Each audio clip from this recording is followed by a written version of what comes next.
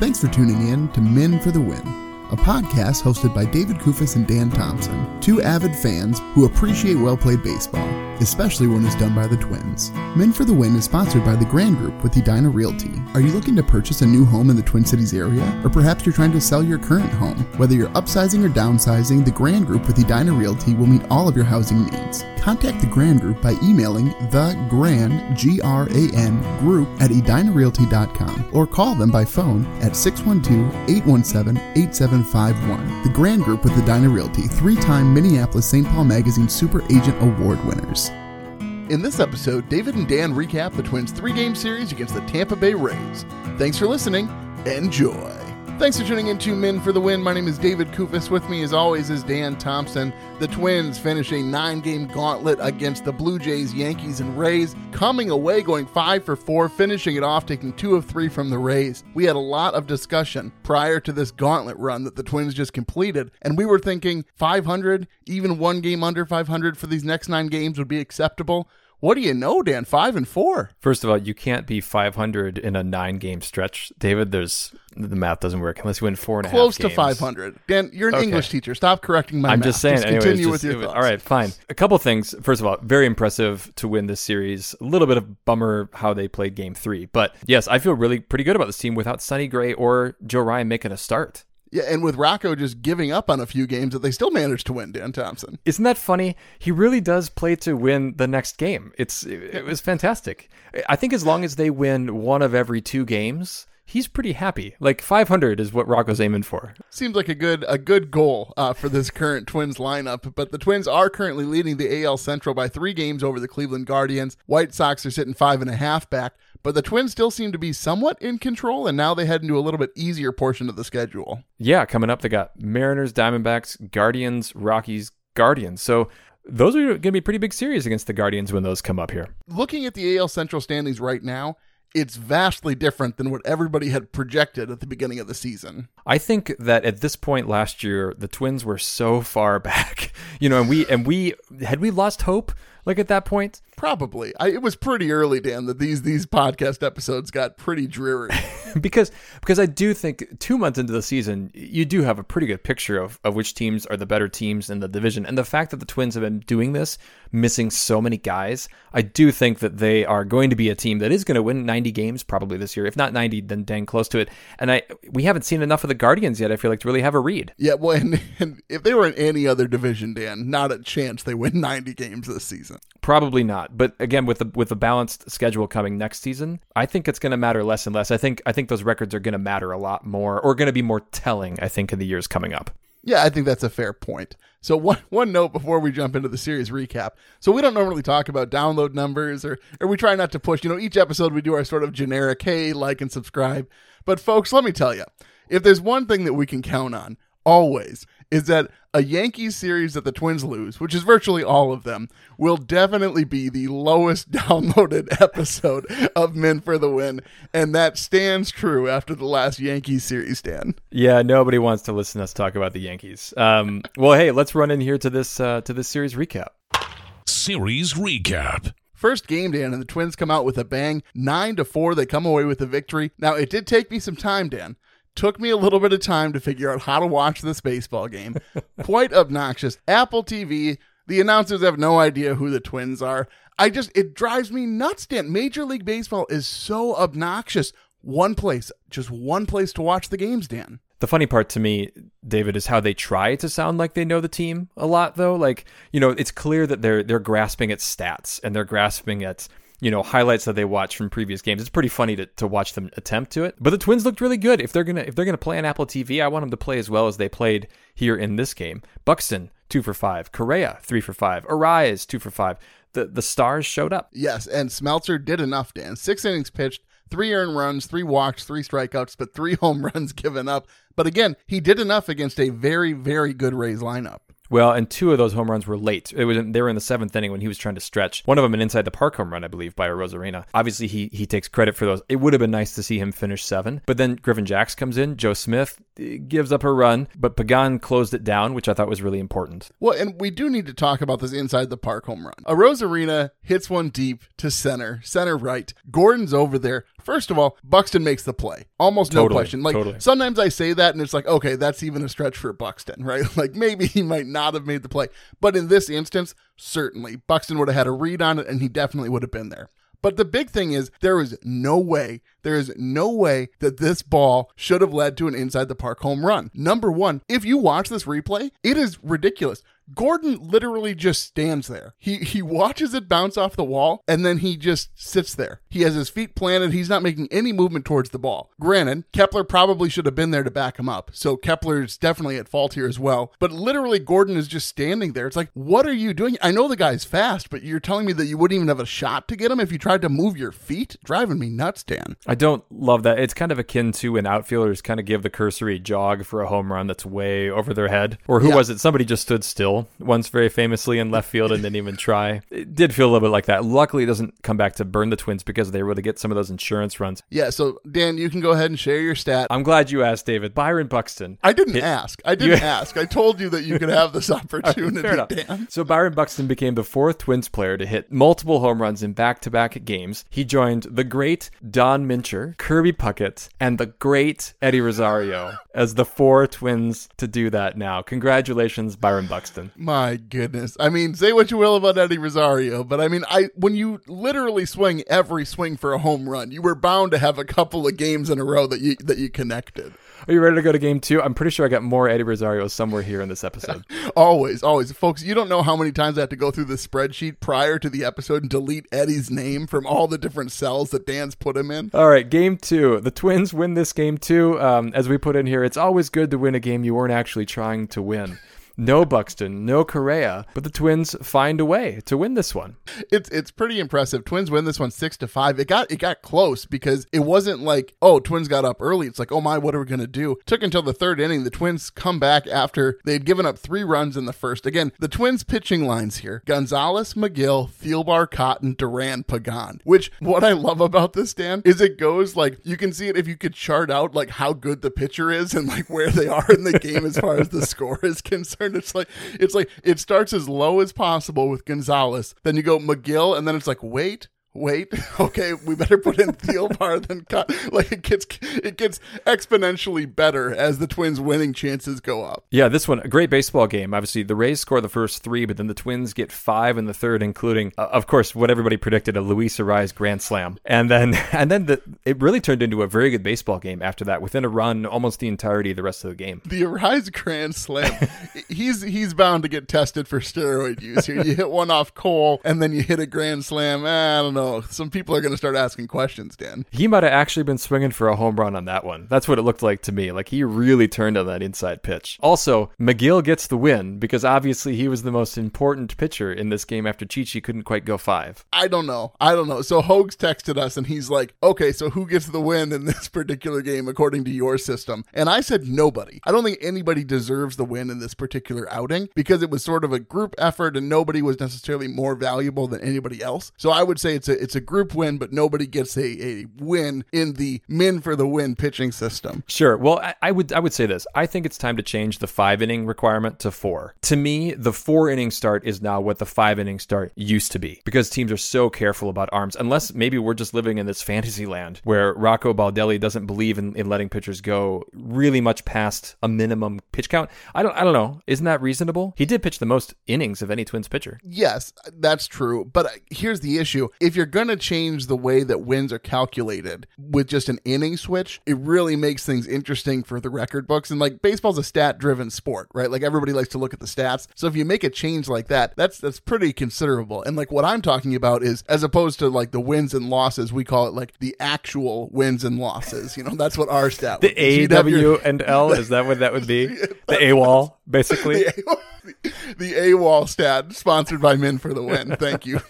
I don't know. Maybe that's a future discussion. Oh, we should also talk about the weird ground rule Miranda play, where the ball got caught on a ledge that I have never seen a ball get stuck there before. No, I've seen a ball hit off of that wall and off that fencing material, but I've never seen it like literally sit there. Like, a guy could sit there. That's like a dude perfect trick shot. Right? Like, they're like, okay, we're going to try and hit a wall. We're going to try and hit a ball, and it's going to land on the shelf in left center field in front of the bullpen. It's about 5 inches deep. Like, what are the odds odds that happens. And it's just funny how long they had to consult about the ground rules, what this means, because the ball is accessible. It's not like stuck between the fence and the mat. It's just like on a shelf.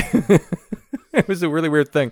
It reminded me just of that oddity of a play where I think it was down the left field line. I think it was an Eddie Rosario play where the ball bounced and then bounced off the limestone. The limestone, that's actually in foul ground. And actually, it was Eddie playing left field, and he just kind of like let it go because he thought that was foul at that point or a ground to a double. And it turns out it wasn't. So it's one of those cool quirks, the quirks of baseball stadiums. I thought you were going to bring up that inside the park home run that Buxton had that got called back because was it Luis Robert in left field for the Chicago White Sox? Like you could see the ball and he's just like, oh, I don't know, man. Yeah. I don't know how to get it. It's on the ground. Pick it up. What are you doing? The other thing that struck me about this game is the Twins actually threw out some base stealers or would-be base stealers at second and at third base. I know the stat can be looked up, but it feels like the Twins are getting run on like crazy by other teams. Well, how much of that, though, can be chalked up to having inexperienced arms on the mound who don't understand how to look runners back and who don't understand how important it is to be quick to home plate? I think, and I'm going to talk about this a little bit later too, but I think there's a combination. I think it's players and also coaching in some sense, and I think teams like the Rays come to town and we notice it. All right, well, should we keep going here, Dan? Game 3. It feels like not much happened in Game 3. We're talking about the Rays just win this one 6-0. Felt like the Twins, they put a lineup out there that was trying to win, but then they were down 5-0 after 5 innings. And at that point, David, I think I would have turned it off. You can't do that, Dan. People are going to yell at you. I get yelled at all the time now because I make one comment one time, Dan Thompson. Well, this again was one of those candidates. The Twins just really never mustered anything. They only had runners in scoring position 4 times. They did leave 8 guys on base, but this felt like a balancing game. This felt like, all right, the Rays were actually going to try to maybe win one of these games. Yeah, and I do think Cole Sands, I think he's done once this lineup comes back healthy for the rotation. I think that not done in the sense that he's not going to make it back to the majors, but he clearly needs some more time at AAA to get himself sorted out. Well, and looking at Tampa's pitchers, we talked about Rocco's line last episode where, you don't want to burn your good arms when you're behind. Well, clearly the Rays had saved their best arms for this game. Look at the ERAs of those guys who pitched. 4 of Tampa's pitchers that went today have ERAs under 2.2. So, I get it. In a series like this where you got 2 really good teams, taking 2 of 3 feels really good. Yeah, and for the Twins, we did have the Tyler Thornburg debut, a guy who's played for several other teams at the major league level, but he comes in, goes 2 1/3, gives up 1 walk, 1 strikeout, but no earned runs, Dan. Not a bad day. No, and then Duffy comes in and he gives up the home run to Kiermaier, but then after that he settled down and looked a lot better. They were talking about him on the radio cast and how he's getting hit. It's like 40% of fly balls that are hit off of him are going for home runs, and the league average is like 10%. And I hate stat lines like this. I hate what do you mean? Stat lines like this because guys will go out of their way to find a stat to make it seem as though a guy is pitching way better than he is, or that he's just getting robbed on hits. And like this guy's average would be 8 million if he only had a higher batting average on balls in play. It's all chalked up to bad luck. Duffy only pitches when there's a strong breeze out to left field. It's like, what are you talking about? I hate it. I hate it when guys do this. They find one stat and they're like, this totally proves this guy's value and he's just getting robbed. No, anybody who watches Duffy for more than a minute sees that, he doesn't seem like he's a very good pitcher. Oh, no. Let me tell you. Let me look at this stat that people always take the time to look at to tell you how good Duffy really is. No, Dan Thompson. Fans want an ejection. There it goes. And that was Gardy's gripe. Well, I will say, after Corey Provus gave that stat, Dan Gladden was like, well, that was just a bad changeup. That just didn't move. So I think there might be something to what you're saying there. Maybe Duffy's just having an off year and something's going on. And to be fair, clearly something must be wrong with what he's doing. And maybe this is something that they can fix. But I wonder if this is something maybe he's going to have to be cut loose and somebody else is going to have to work with him to fix this. I don't know. I think he's earned the opportunity to keep working through it, but not that many more chances. Not at the major league level at this point. He's come in some big spots and has really, really underperformed. I think send him a message, send him down to AAA. Granted, we don't have anybody to take a spot who's any better. So that's what I mean. I think you leave him in and you just keep him in situations like this that are not high leverage and you hope he can work himself out of it. All right. Well, anything else on Game 3, Dan? No, it's time to move on. Catch 'em all, Kirby Puckett! Puckett's Picks winner. Dan, Dang it, we're David. back to the way things are meant to be. I would love it, Dan, if you would give the Puckett's Picks results. I will. All right, so David picked Carlos Correa. He had 12 points. I picked Polanco, who had 8. The listeners picked Buxton with 7. This one looked like it was going to be all Buxton after that first game, but things switched up, and Correa wins this one for you. Season standings, now you have a 2-game lead on me. You have 8. I have 6. The listeners have 5. But we're getting tighter here on the season points. Listeners have 101. I have 95. You have 80. All kind of in the ballpark of each other there. Well, and I got some texts about not taking the singles machine, Luis Arraez, after that grand slam in game 2. We did the math. He would have had 11, so he wouldn't have quite beat Carlos Correa either. And good to see Carlos Correa playing as well as he did this series. All right, let's keep going, Dan. Beast versus Bench. Beast versus Bench. Is losing fun? Is losing fun? I went with Luis Arraez. I mean, his batting average is .359, and that's even after an 0 for 4 in Game 3, which again shows how much, how hard it is to hit for an average the way that he's hitting. He came into that game .367, dropped 8 points just in that one bad game. Yeah, I wanted to go with Luis Arraez, but I am going to give it to my boy Carlos Correa because he gave me the victory in Puckett's Picks, and because, he didn't play in Game 2, but Arraez went 0 for 4 in Game 3. Is there really any difference between a guy playing and not at that point? No, I don't think so. What do you have for your bench? Yeah, I'm going to give it to Urshela. I'm a little bit bummed on this one. He went 0 for 7. After the Yankee series, I thought that he might come out sort of a little bit fired up, but he went 0 for 7, left 8 guys on base. 5 guys left on base for Urshela in Game 3, in a game that really, they needed a spark, and it was disappointing that he couldn't provide it. Yeah, he also grounded into a double play in this game, too. Another inning killer like that. I agree with you. He's not been great, but I went with the starting pitcher. I went with Cole Sands, and this is a... Dan Why are you Thompson, laughing at me? Always giving it to a guy who has a very, very small percentage of the series played in, Dan Thompson. Well, hold on. But he was up there for more at-bats, technically, if you count pitching to each person than any other player in the game. So I'm going to go with Cole Sands. He gets into the 5th, but he gives up the 5 earned runs, the 5 hits. He does strike out 5, but now we've seen enough of Cole Sands here, and you alluded to this earlier, if they had any other starting pitchers available, he wouldn't be with the team anymore. And I just think this was a game, if they were going to be able to win this game, he needed to be much better, and he wasn't good enough. And hopefully he comes back at some point a better pitcher. Let's go into Rocco's Rewind. Rocco's Rewind. Yeah, so why don't you start us off here, Dan? I was looking at the stats, as I love to do, and hopefully I'm not going to set you off like I did with that last stat that I gave. I'm looking at stolen bases. So the Rays have 44 on the season. The Twins have 13, which is tied for the second fewest. They're technically tied for 28th, but whatever. That's also tied for 29th. And I just wonder, where is the aggressiveness on the base paths? Because, Rocco's a product of the Rays system, in his past. I don't think the Rays have changed their approach all that much. Why is he such an outlier when he talks about having good team speed in other ways? Why aren't they stealing more bases? It does seem like it's definitely an opportunity missed. So much of taking bases, though, depends on game situation, right? And I haven't looked very deeply into it. But see, Dan, this is the point where I would say, well, actually, if you look at the stats here, when they play on Tuesday nights and the weather is under 72 degrees, the Twins actually steal the most bases. It must be the cold weather. It must be the cold weather. That's why. No, I do think, though, it does have some issues with game situations, and they do have some speed, but the last thing you want, Dan, is a guy injuring himself stealing a base. And so when you have guys who are 100% healthy, like especially your guys who are your heavy speed guys, so like Buxton, for instance, and Royce Lewis when he was with the team, but when those guys aren't on the field or where those guys aren't super healthy, it's just easier probably to take your foot off the gas. We should also point out Royce Lewis, he was actually officially diagnosed with a partially torn ligament in that same knee. He's out for the season, and my first thought when I saw this was, dang it, David was right.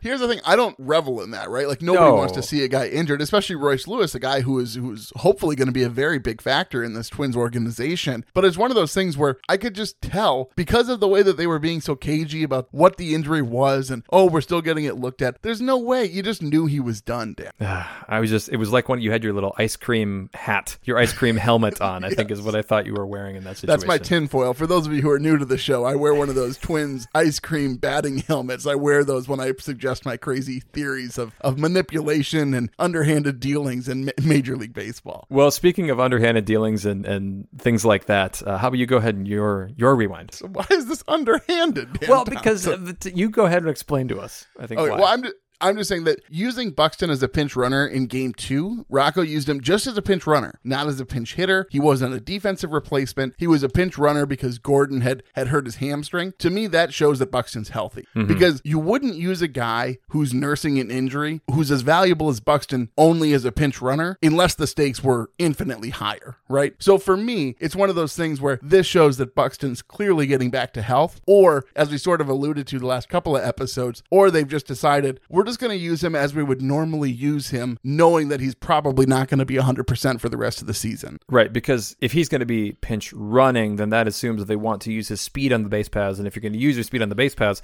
you're going to be pushing your body to take that extra base. So I would agree with you there, especially when Urshela then came in and then ended up being the fielder, because they could have put Buxton in, I think, and remanipulated people a little bit there. They certainly could have left him in, and he could have played in the outfield. Yeah, and I do just want to say, it was so funny to me, because in my mind, all I could say is, clearly they're not trying to win game 2 until it was time to try to win game 2. Yes. Like, it's just like, there's just this mind switch that, okay, wait, hang on, we can win this. And so, good on Rocco, I guess. I don't know that I love these, let's just not really try this game, but at least he recognized that, okay, we have a chance to win here. Let's put the pedal to the metal. Well, let's go into the Minnesota moment.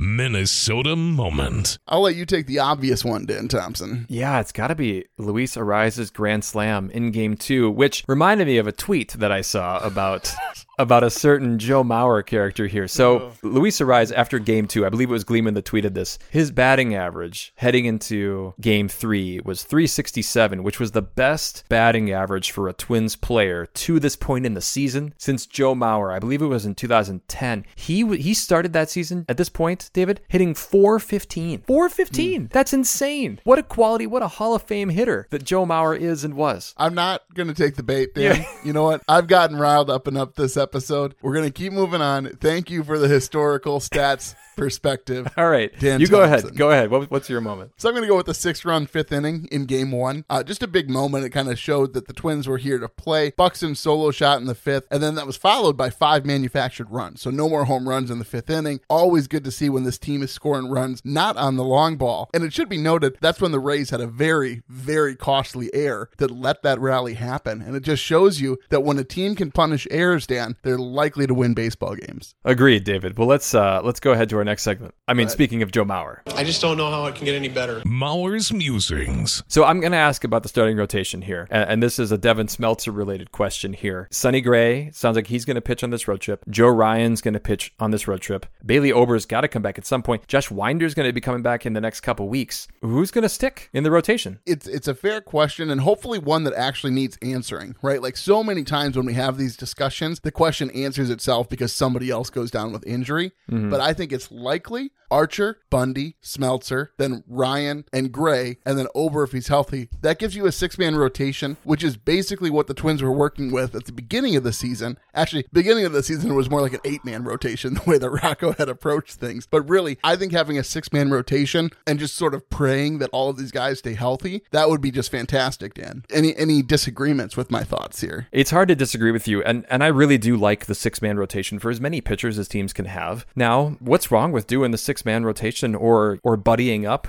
2 pitchers and having them kind of work together and pitch the same game? Yeah, I think that's going to be the approach that Rocco is going to take, and I think it's the one that he should take. What's your musing? So mine's a little bit wider than just the Twins. If you are subscribed to like the Minnesota Twins website and like newsletters and news updates, you've probably received, I don't know, 10 emails over the course of the last week, like a whole bunch of emails. And if you listen to the Twins radio broadcast, you've heard the same commercial, I don't know, 500 times in the last like 6 games. But so my question, Dan, these commercials, these emails, they're all about filling out your all-star ballot. And they're all about filling out that all-star ballot for all the Twins. And here's my question to you, Dan Thompson, specifically. When you fill out your all-star ballot, do you simply fill it out for all the Twins players? Or do you actually pick who you think should be an all-star based on performance, not just because they're on the team that you cheer for? Yeah, I don't stuff the ballot with Twins players. I try to be reasonable with my selection. Now, do I shade more on the side of giving them credit when maybe they ought not, perhaps, in the grand scheme? I do. But if I'm looking at it right now, and maybe this is the way to answer the question. So I'm voting for Buxton. I'm voting for Arraez. I'm voting for Correa. I'm voting for Polanco.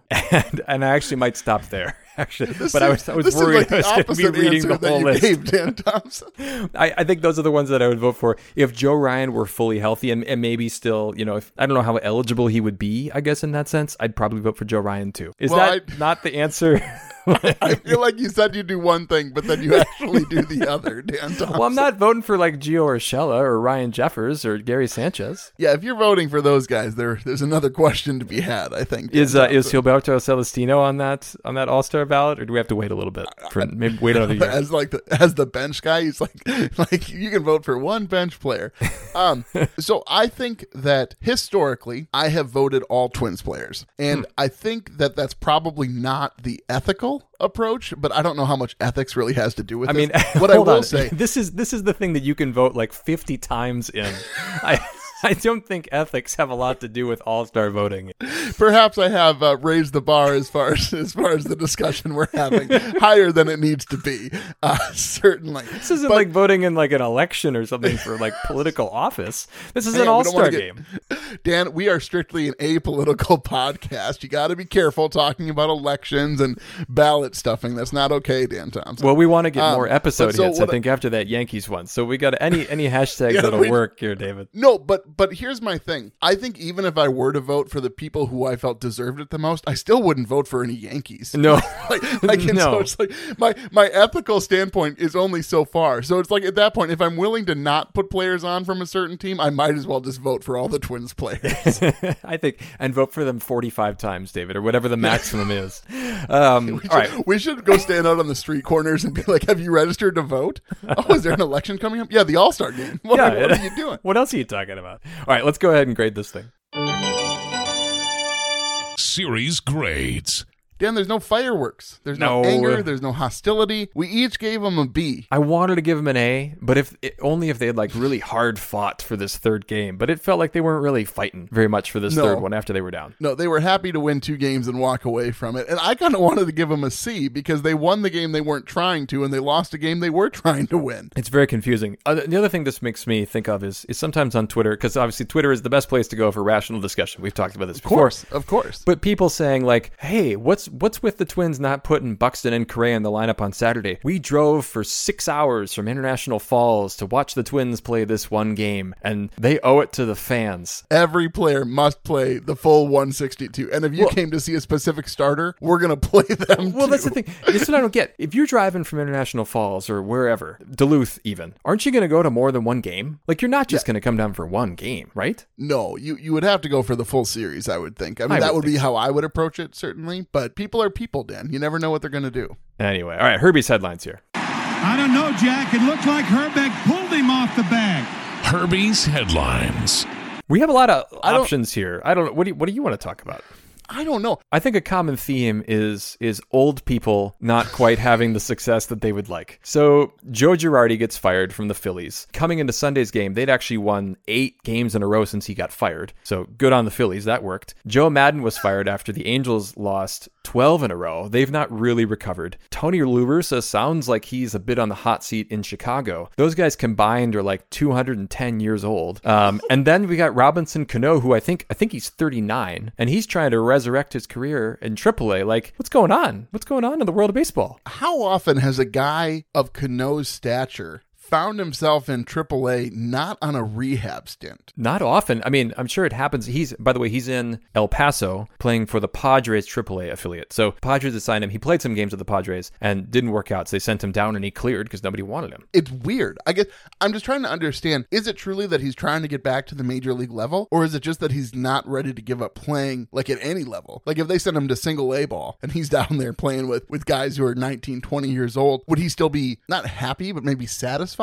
Is that why he's still playing? Like, I just want to get in the mindset. Does he really see this as, I'm going to return to the major league level? Or is he just playing because he wants to play? I hope that it's the playing because he wants to play, right? Like, he can still play baseball. I mean, my gosh, there's not many people in the world who can play even AAA baseball, let alone, the major leagues. So I hope it's that. I hope that he's not just trying to chase something. Robinson Cano is one of those guys who's always been a very, very, very good player, but never quite like the great player. He's never won MVP. He's been an all-star a number of times. So I wish him the best, but at some some point, don't you just kind of hang it up and call it a career? Well, it's one of those things, Dan. I love that line in Moneyball where they're sitting at the table. And we're all told that we can't play the young man's game. It's just a matter of when. And I just love that sort of, we all want to do things, right? We want to do things for as long as we possibly can. But in all things in life, Dan, in all things in life, there's a time when we're told you can't do that anymore. Well, David, that kind of inspires me to go into our Puckett's picks here. And we'll see you tomorrow night. Puckett's Picks. Listeners, as always, get first pick for the upcoming Mariners series, and they're going to take Arise off the board. And then, Dan, you get the next pick. All right. I have to go with Byron Buxton here. I think the Mariners pitching has not been awesome this year, and Buxton's been destroying bad pitching. So I'm going to go with Byron Buxton. Yeah, it seems like the logical pick. I'm going to go with Correa again, though, because Correa tends to win me kind of in bunches, right? When I pick Correa in Puckett's picks, he tends to win them over and over and over again for me, Dan Thompson. That's true. He won 3 in a row earlier for you. Congratulations, by the way, on ending your 4-game losing streak. My goodness. I was getting worried, Dan. Talk about Correa staying up at night in cold sweats thinking about Royce Lewis. I got myself thinking about Puckett's picks, Dan. All right. Well, David, I think with that, I'm going to send us out. Please do. Thank you. Folks, if you like what you hear, please tell a friend. You can follow us on Twitter at Min for the Win, and you can find our Min for the Win Facebook page as well. We're also available on YouTube. You can check us out there and subscribe. However you're listening to us, if you could leave us a rating and give us a like, that would be great. Thank you for listening, and as always, go Twins. That'll wrap up another episode of Men for the Win, a podcast hosted by David Kufis and Dan Thompson, 2 avid fans who appreciate well-played baseball, especially when it's done by the Twins. Thanks so much for listening, and as always, go Twins.